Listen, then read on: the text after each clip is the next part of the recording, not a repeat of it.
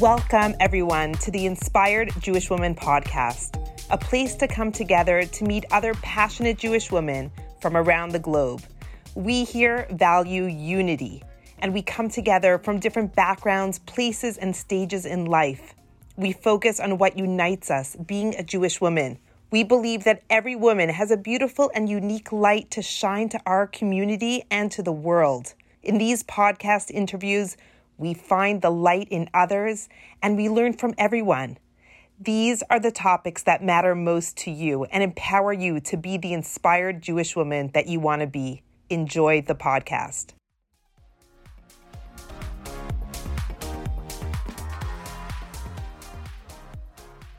Hi, everybody. I'm Eve Levy. Welcome back for another installment of our Inspired Jewish Woman weekly podcast.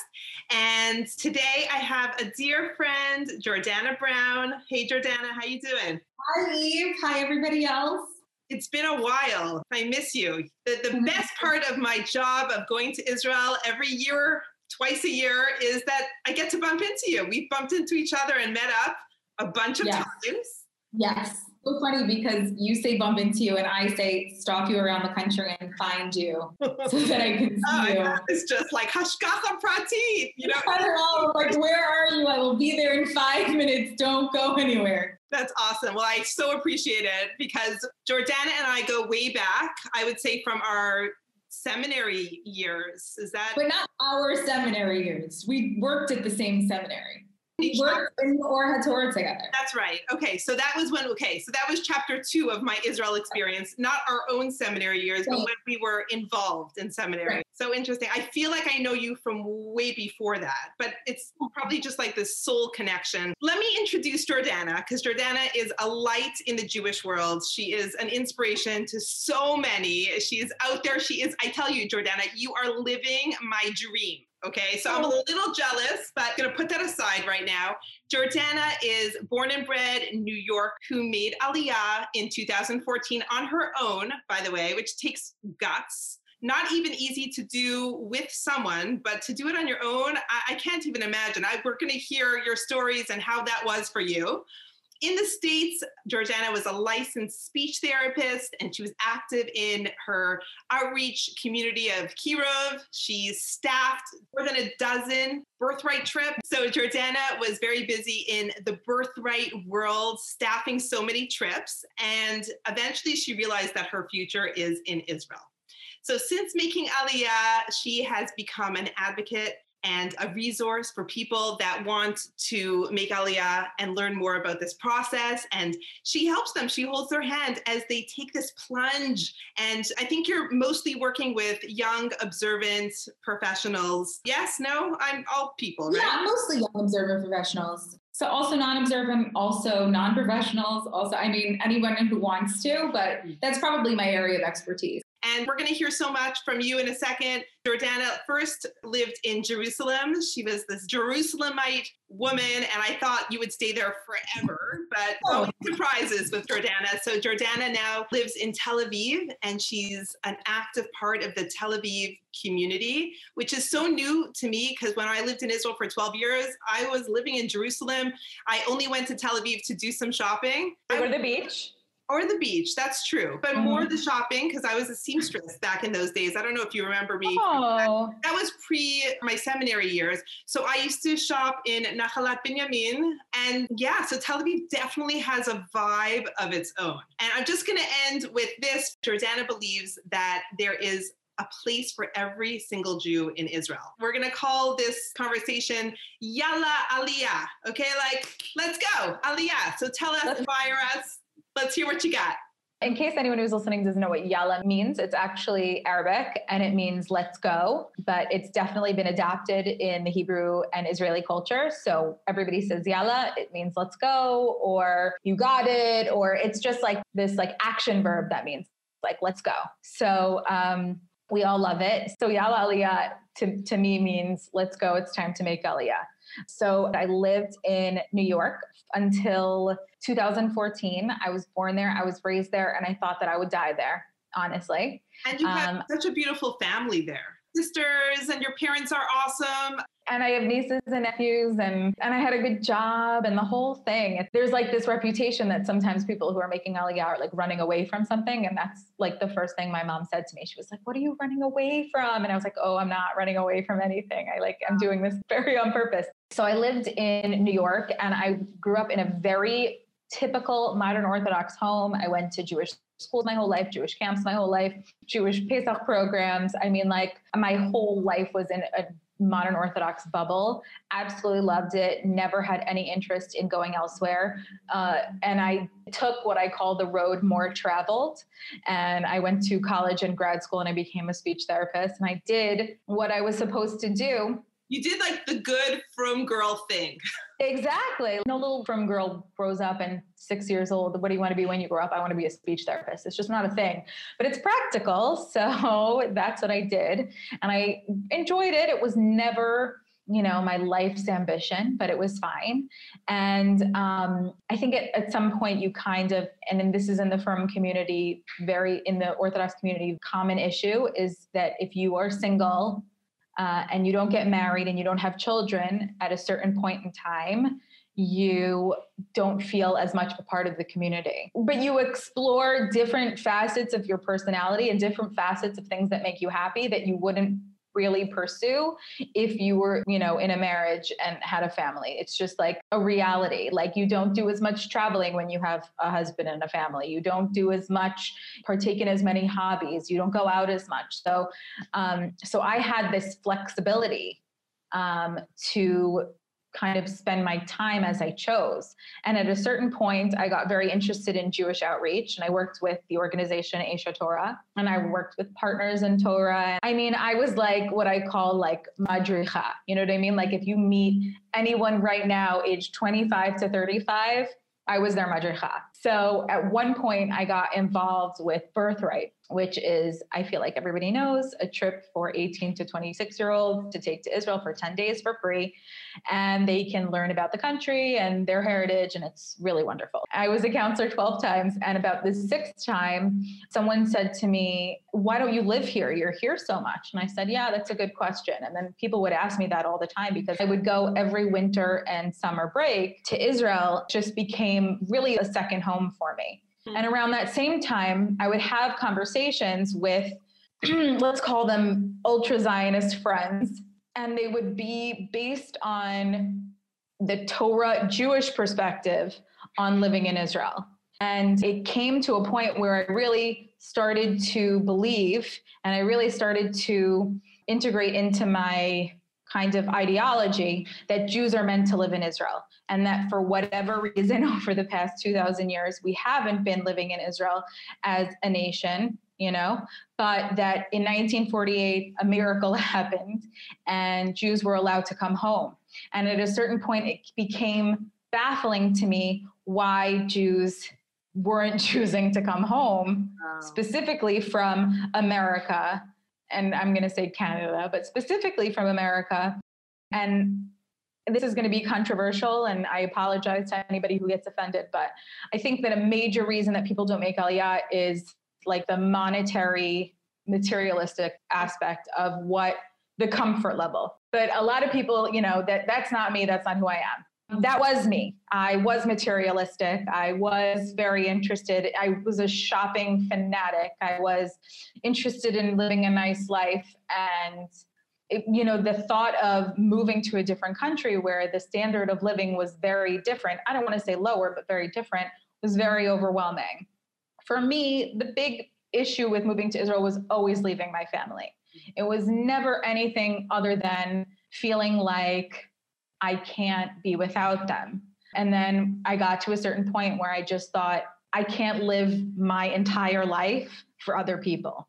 Wow. And that's what I was doing. I felt I was looking down the barrel of another year, doing the same thing over and over, living, just for winter break or living just for summer break so I could get back to Israel. And the definition of insanity is doing the same thing over and over and expecting a different result. And I just felt like that's what I was doing in the United States. I was just doing the same thing year after year.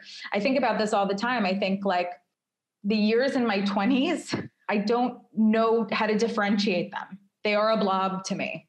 They're all the same. And they were happy, and I was content, and I was, fulfilled. But I cannot imagine if I had stayed there and lived the same way for the. So at a certain point, I told my mom, I remember this conversation so distinctly. I said to my mom, I think it was September, and I said, I'm going to start planning my Aliyah, and I want to do it in the summer. She was very nervous about me finding someone. So I said, okay, well, I'm going to give myself another year to date in the United States. And if I find someone and he wants to live in America, I will stay in America, and that's where I'll live. But if not, I need to go and live my own life. And so I moved back home that year, and I lived at home, and I saved money and planned my Aliyah, and I didn't find someone that year. And I was so excited, and I made Aliyah, and it was, to this day, as of now, the greatest decision that I've made. Wow, that's so amazing.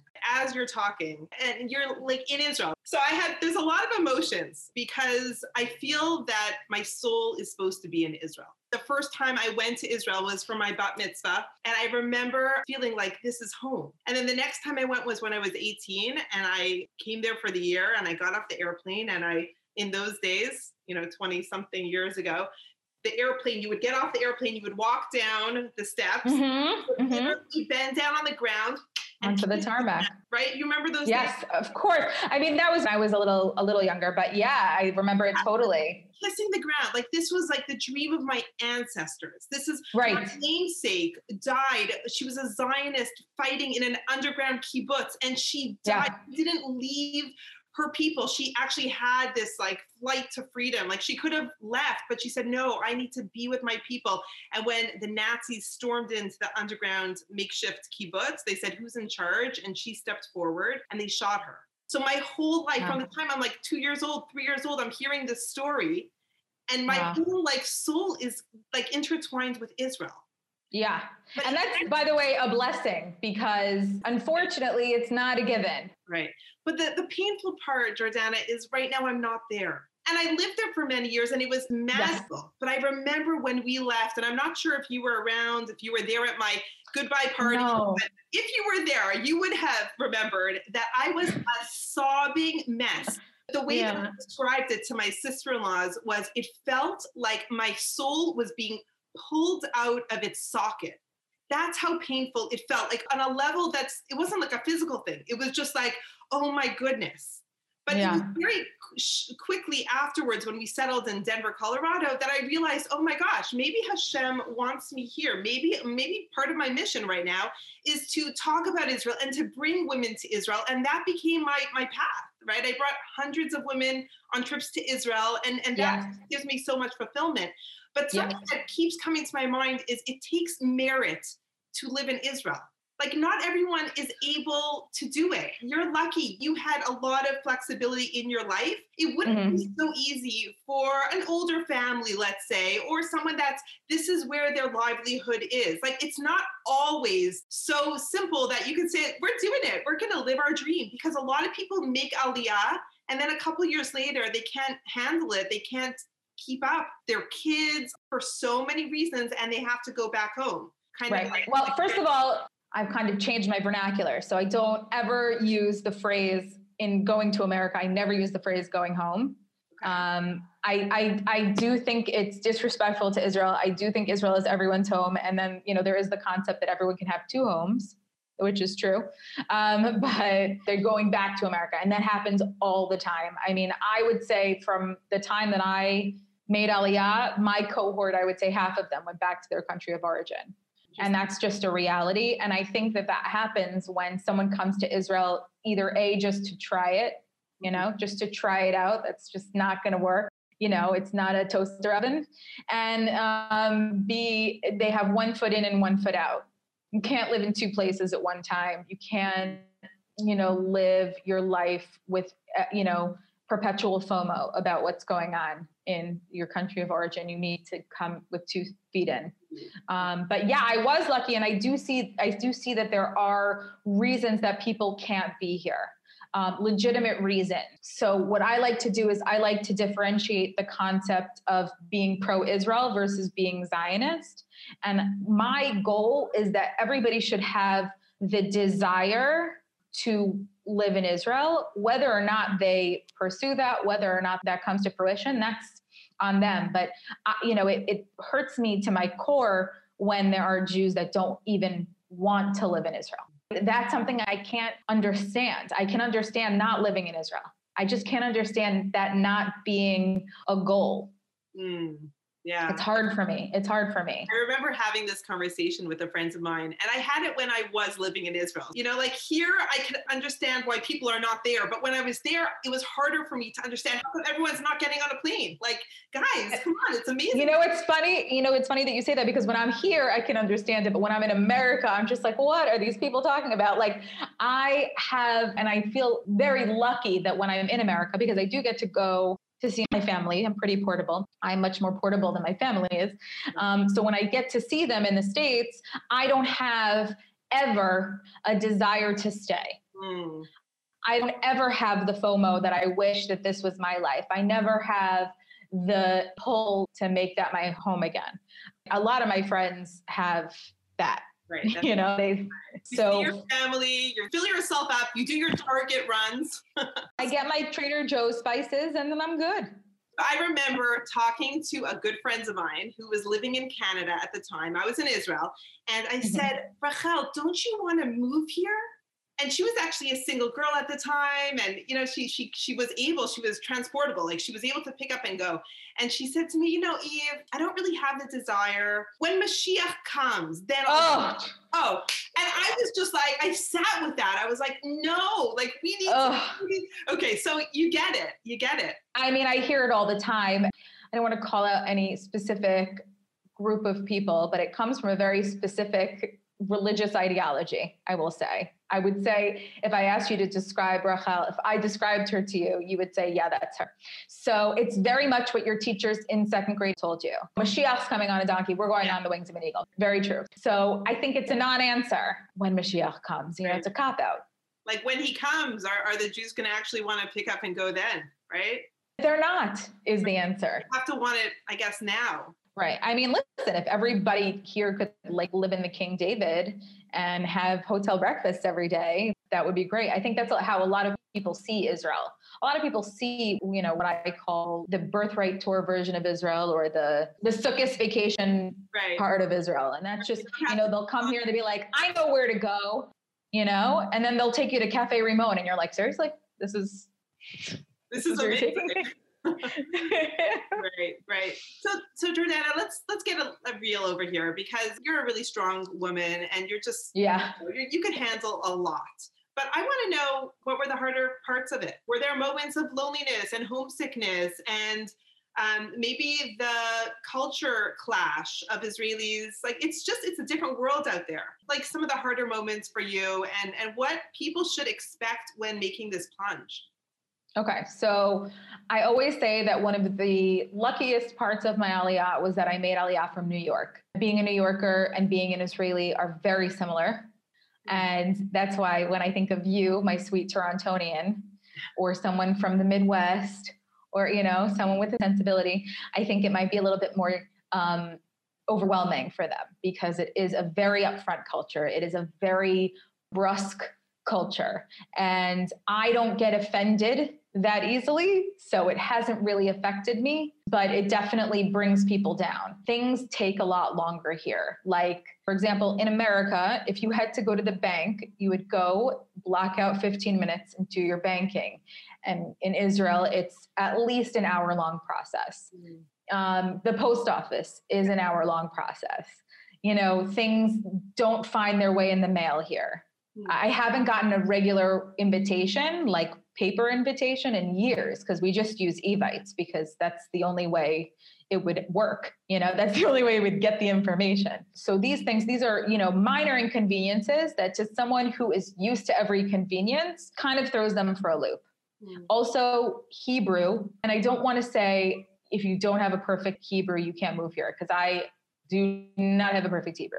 If you don't have a perfect Hebrew and you want to live in Israel, move to a community with a lot of English speakers. And even if you want to live on a kibbutz and experience the real Israel, you're making life very difficult for yourself.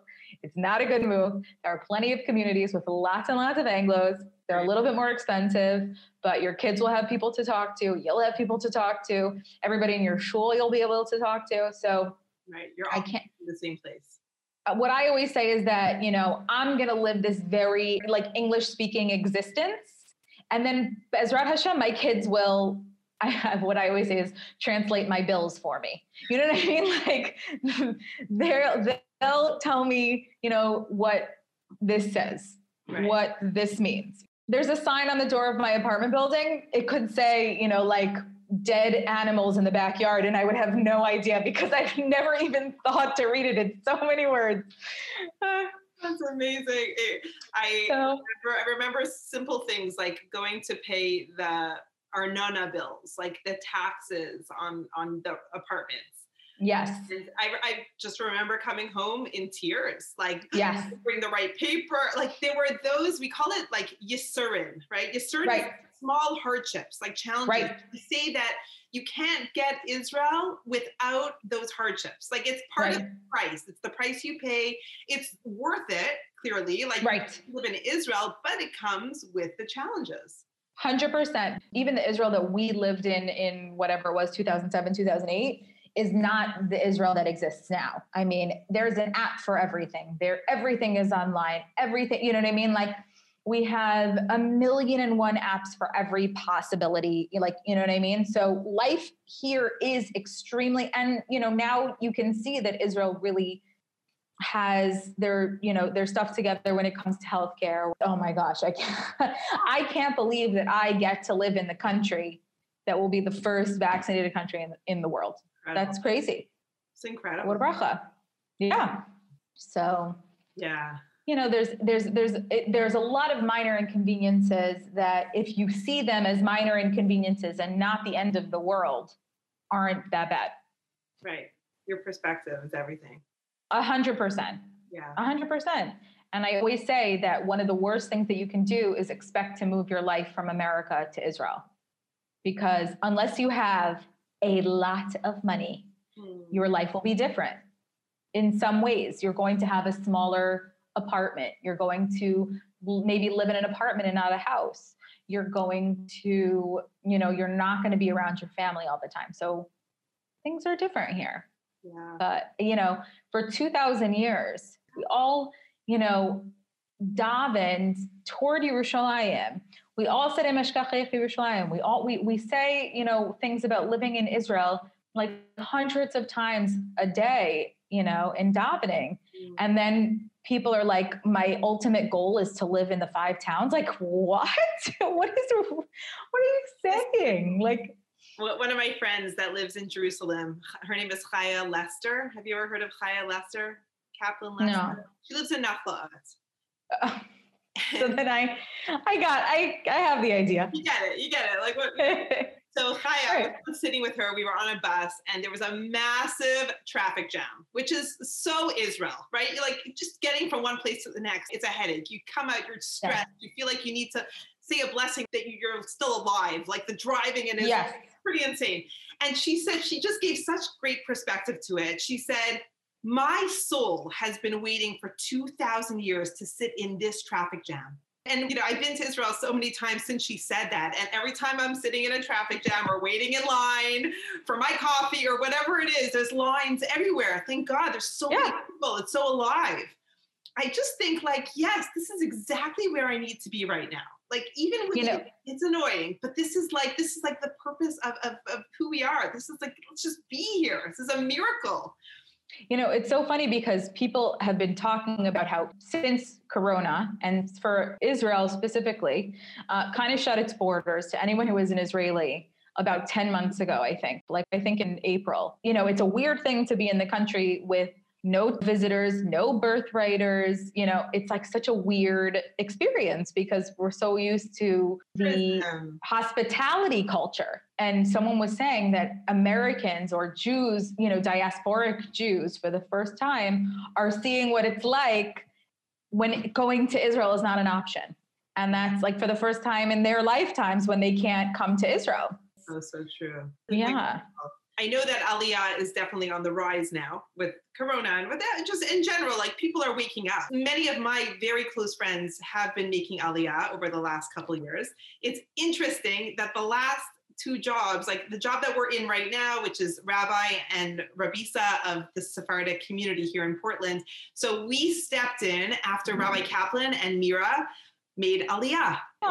And now we're going to be moving this summer, hopefully to Chicago, to Deerfield, Illinois, where once again, we're stepping in for this incredible family, David and Ali Began, to make their dream come true and make Aliyah. When is it going to be our check? No, that's it. Whoever takes over for you is going to say, and we're taking over for Gadi and Eve Levy, who made Aliyah, finally. I mean, I do think it's going to be another quite a few years. We have to pull our kids through the school system at this point. Yeah. So we have another decade. I'm just, if anyone's listening from Deerfield and are like, no, they want to leave.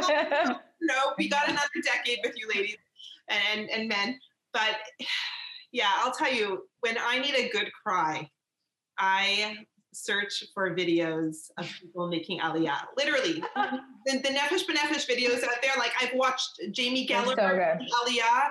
I cry my heart out. You know, like sometimes you just need a good cry. Like your soul just needs to like release like pain or totally. So that's what gets me going. I watch and I read stories of families that are taking this plunge, making their dream come true. And the hardships and the struggles and the triumphs and overcoming and really keeping things in perspective. There's sacrifice involved when it's such a significant thing that you're going for. There's going to be toil. It's not going to be simple, but you would never give it up for anything. Like I look at you, there's been hardships, right? Jordana has food, but like you're such a light, like you're living your mission and you're sharing that with people. And I'm just so impressed with you. And I give you a bracha that you should always have koach and strength to continue this holy work because it's big stuff. I want to make it seem more attainable because I think one of the issues that Aliyah has is that people think that it's this like unattainable goal. And it's not. It's an attainable goal and it's something that you need to work for, but we work for things all the time and it's very, very doable. When I was involved in Kiruv, one of the Kiruv rabbis said this really great thing. And he said, like, what is the opposite of pleasure? Do you know? So we would probably say pain. Right. So most people think pain. And he said, I think, is it comfort? It's comfort. Exactly. Yeah. Right. So the opposite of pleasure is not pain because, you know, something painful might be pleasurable to someone. But it's comfort, and comfort is just stagnation, you know, it's this homeostasis of everything's fine and everything's good. And I'm headed down the assembly line like I was meant to be. Try not to like, you know, just go around the lampposts, you know, like just keep going and like hitting all your targets, you know. I think at the end of the day, it's one of the most pleasurable things that I've ever done, even though it was difficult and it was a struggle sometimes. And I don't want people to think that it's not doable. You know, I'd like them to think I'm a light. That's really wonderful. But to think that I'm doing something that, you know, is unattainable is not true. I'm doing something that truly anyone can do. I think that at some point in their life, everyone can do it. You know, if you have a second grader and a fifth grader, I don't know that that's the perfect time to do it. But I do think that there is a time in someone's life to do it.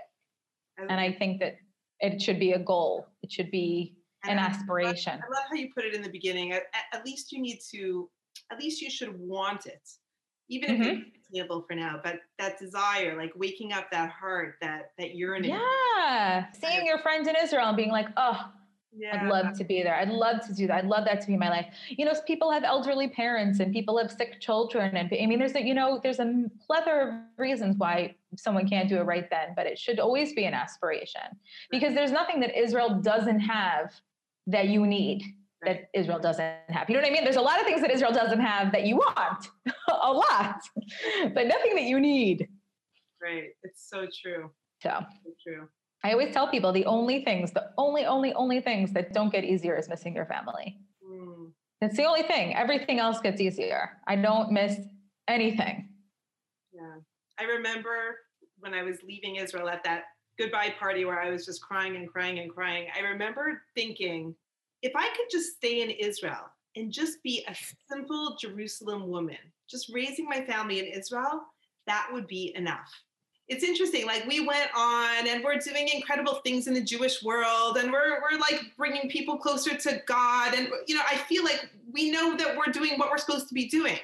But I remember distinctly that feeling of, I would give all of that up, like all of the big things that we're about to do with our life. It's so equal in my books to being a simple Jerusalem lady, like just living. But you don't have to be a simple Jerusalem lady. You can be an impressive Jerusalem lady. It's true, but I'm saying just like my sister-in-laws, I have a lot of brothers and sisters that live in Israel.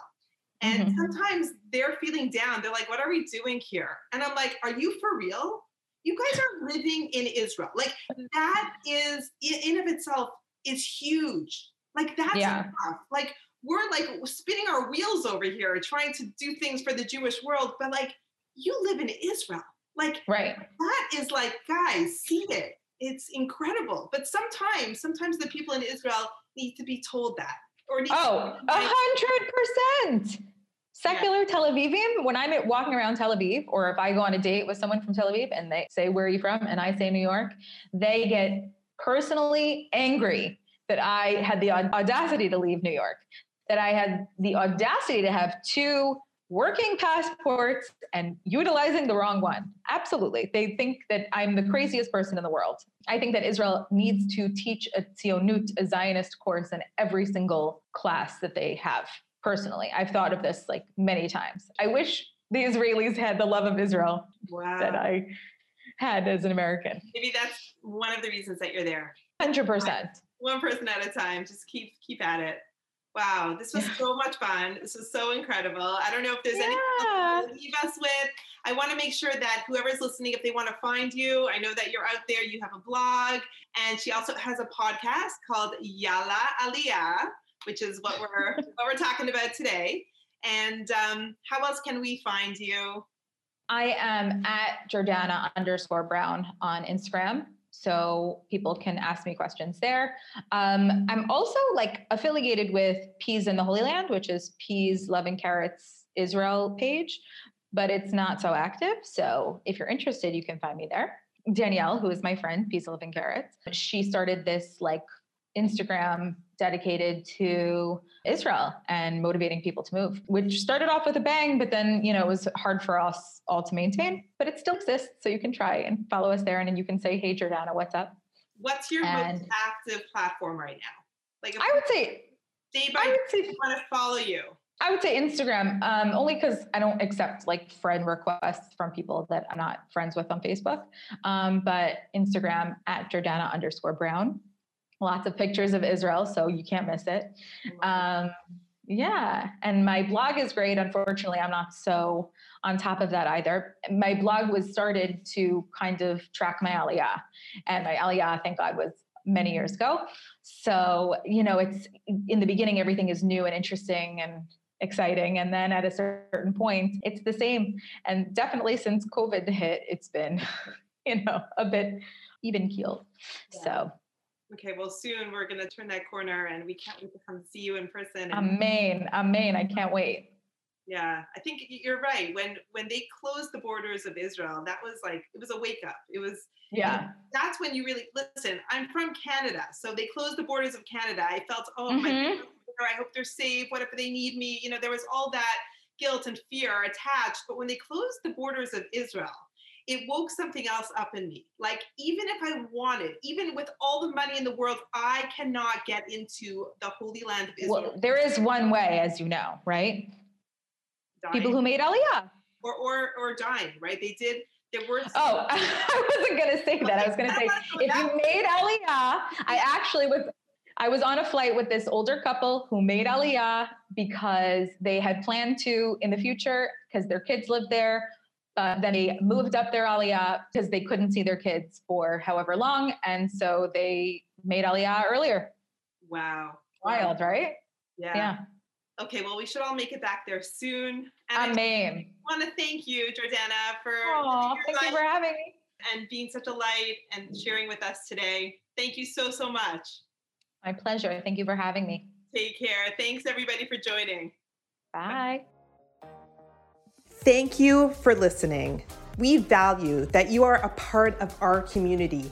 Be sure to check out our other podcast episodes, and to learn more about the work that we do at Inspired Jewish Women, please check us out on Facebook, Instagram, and on our website at www.inspiredjewishwomen.com. Notice that we use the word woman and not woman in plural, because Jewish women are most powerful when we bond together, and we together can create amazing, positive changes in the world. Bye for now. Hope to see you again soon so we could continue this conversation.